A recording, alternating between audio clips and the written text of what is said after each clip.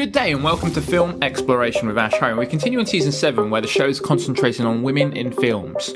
And for today's episode we'll be talking about a film that has just hit our screen with critical acclamation, scoring big with audiences and grabbing prestige at the 93rd Academy Awards. So, for today's episode I shall be talking about the 2021 revenge fantasy film thriller Promising Young Women. Written and directed by Fennell and starring Carey, Mulligan, Burnham, Adam Brody, Alfred Molina and Jennifer Coolidge. A film that is on the verge of being called a drama, a film that is unfortunately called a revenge fantasy. Unfortunate because the very idea of doing what Cassandra does in this movie has no ramifications of evil or harshness, in fact quite the reverse. The quest that she chooses to go on tackles a very serious issue in the film, and regrettably, in today's world, that has been going on for longer than we can remember.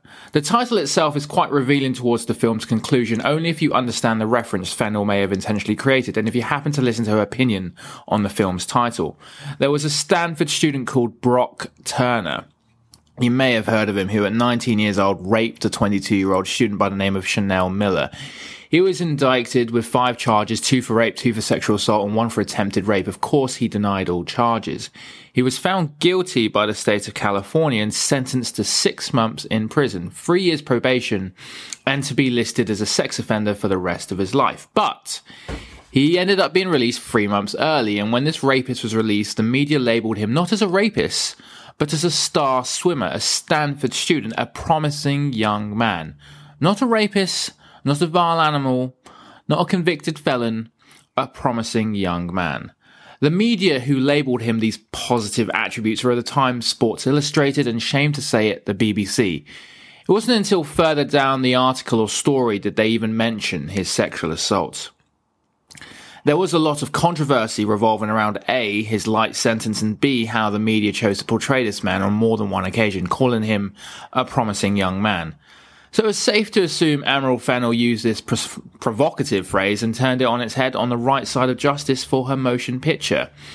When asked about the title, she didn't clarify that it was a reference to the Brock Turner trial, but instead said that is a phrase that is thrown around when young men do something wrong.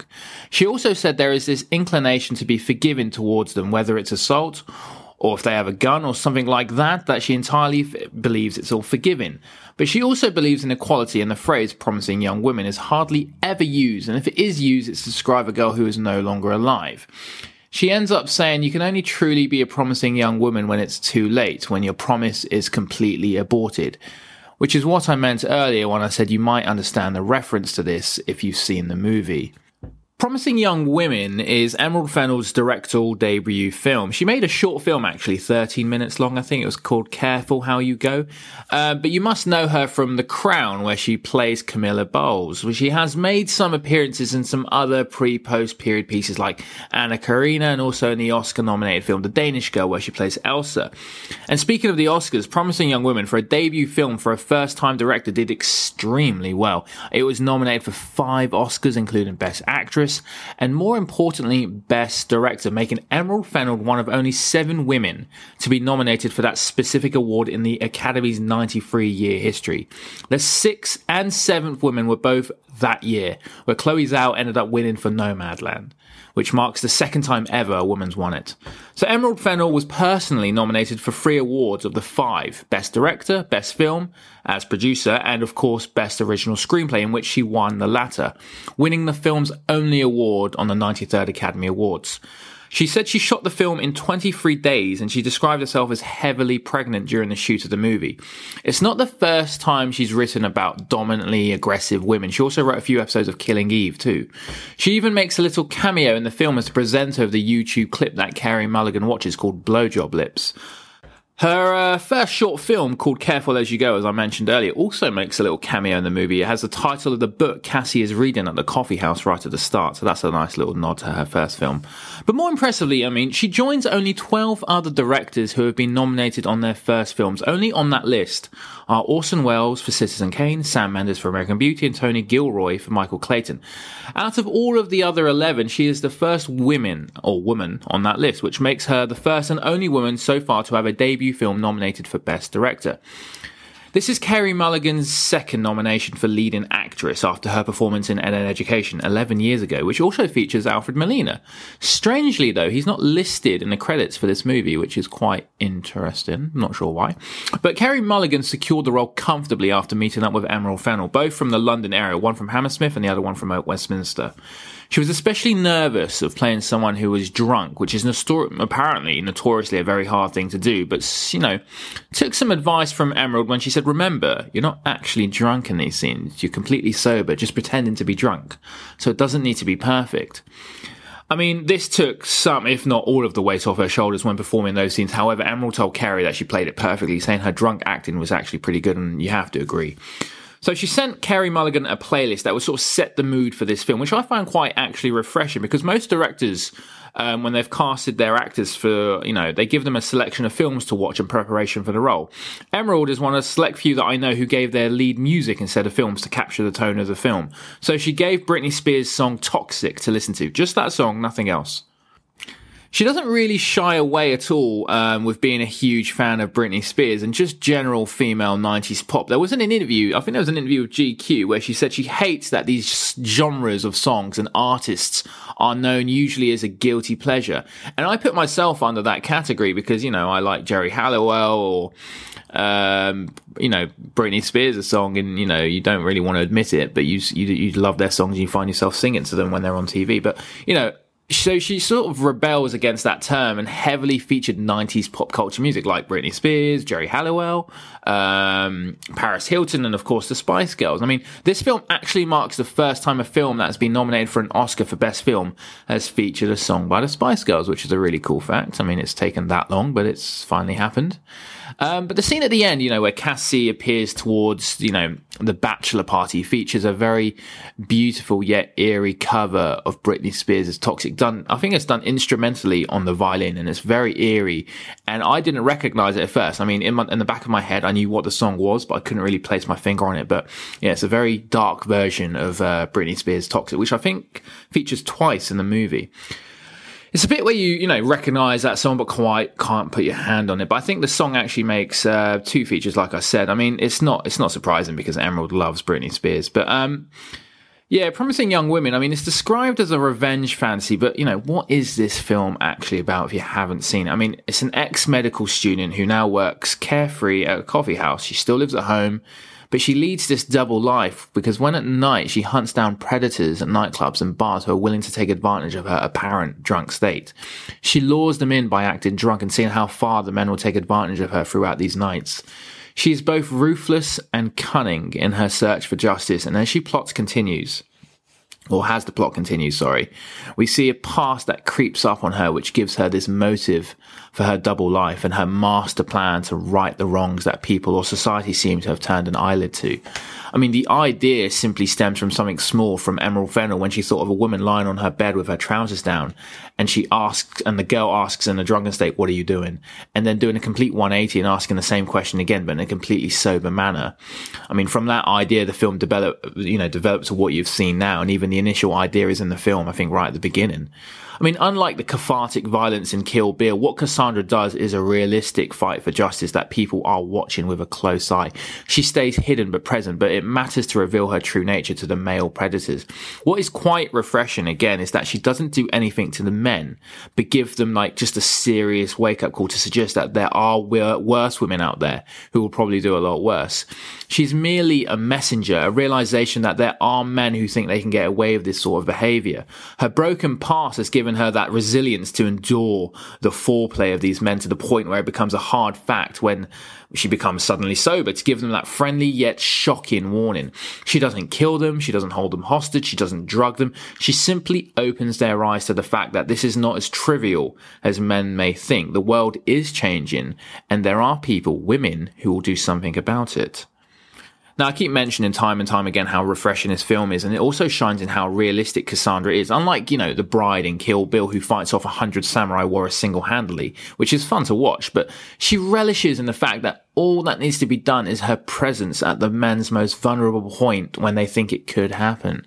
I mean, if you look closely at the imagery of the film, and this is confirmed by Emerald Fennell, Cassandra is what you would call this avenging angel looking out for the good in women. And Fennell uses this, this iconography, this mise-en-scène, the props in the movie to emphasize the symbolic nature of her being an angel. I mean, about an hour into the movie, there's a shot where she's at the coffee house and it looks like Cassandra has a halo on her head, making her look like a saint. I mean, the imagery kind of appears when she is at lunch with Madison, and there's like this light above her on the ceiling, which also makes it look like she has a halo. And if you want to look even more closely at this, her headboard of her bed looks like angel wings, and she always positions herself right in the middle.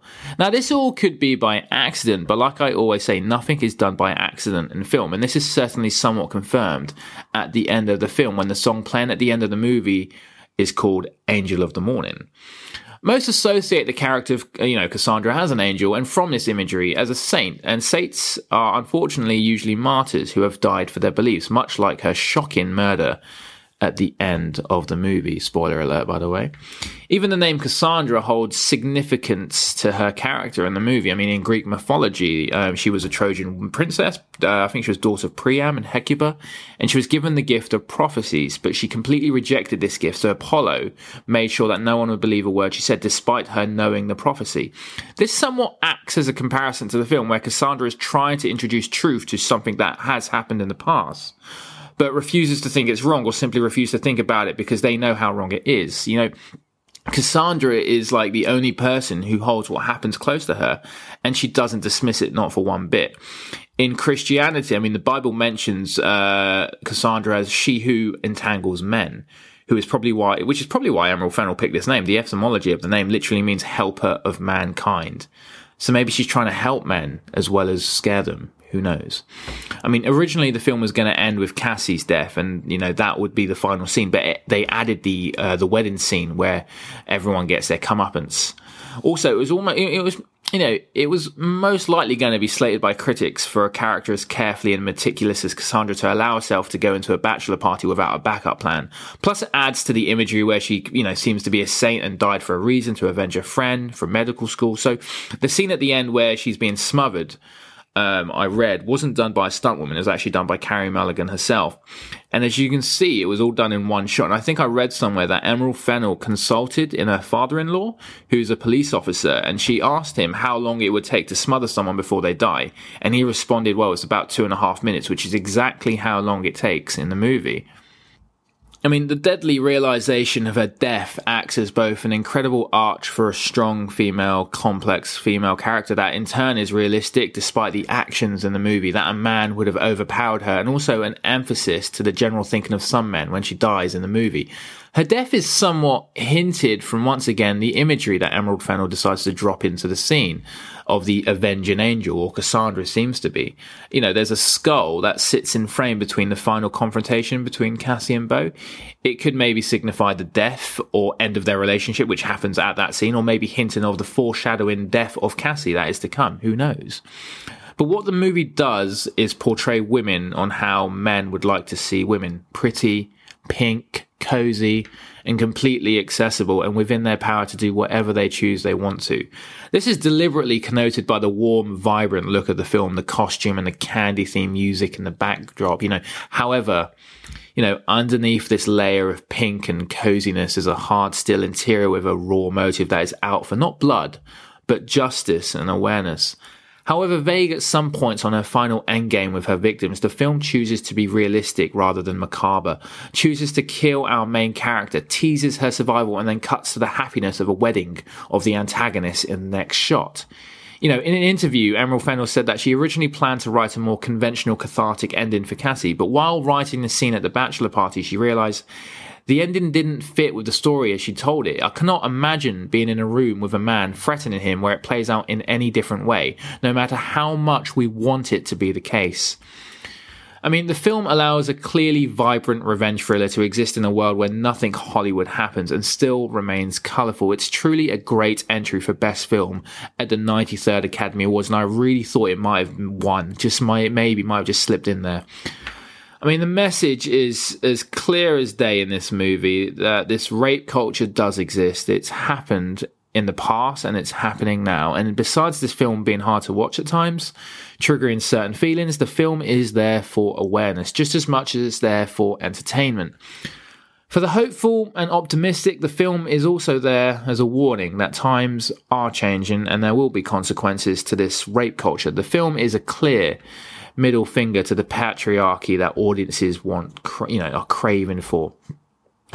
There's this very old saying that says that who seeks revenge should dig two graves. Now, most films that tackle this theme of rape or vengeance usually come out on top and survive to give that false sense of closure. But as we know, that is far from the truth. And what this film attempts to tackle is the application pain of sexual assault and how it never goes away. I mean, the damage will always be there and it will really never go away. And it's about living with it. I mean, the film could have ended any other way if it was following the realms of authenticity. It couldn't have ended any other way. And for it to be authentic like that, I just hold my hands up to Emerald Fennell. The film, which doesn't even mention the word rape or sexual assault at any point. However, it does spell them out throughout the plot of this bubblegum thriller. But it doesn't shy away from being colourful and, dare I say, girly, but instead pushes the facts hard in our faces that not everything we watch in Hollywood should be entertaining, but maybe just educational and a wake-up call to the world that we live in. But listen, anyways, that's all I have time for with Promising Young Woman, a remarkable debut film from Emerald Fennell, and I'm sure I'm not alone in saying that I can't wait to see what she cooks up next. But please subscribe to me on Spotify, Google and iTunes, and you can also follow me on Instagram. That's Film Exploration AH, or lowercase or one word. And once again, thank you for listening to Film Exploration with Ash Hurry.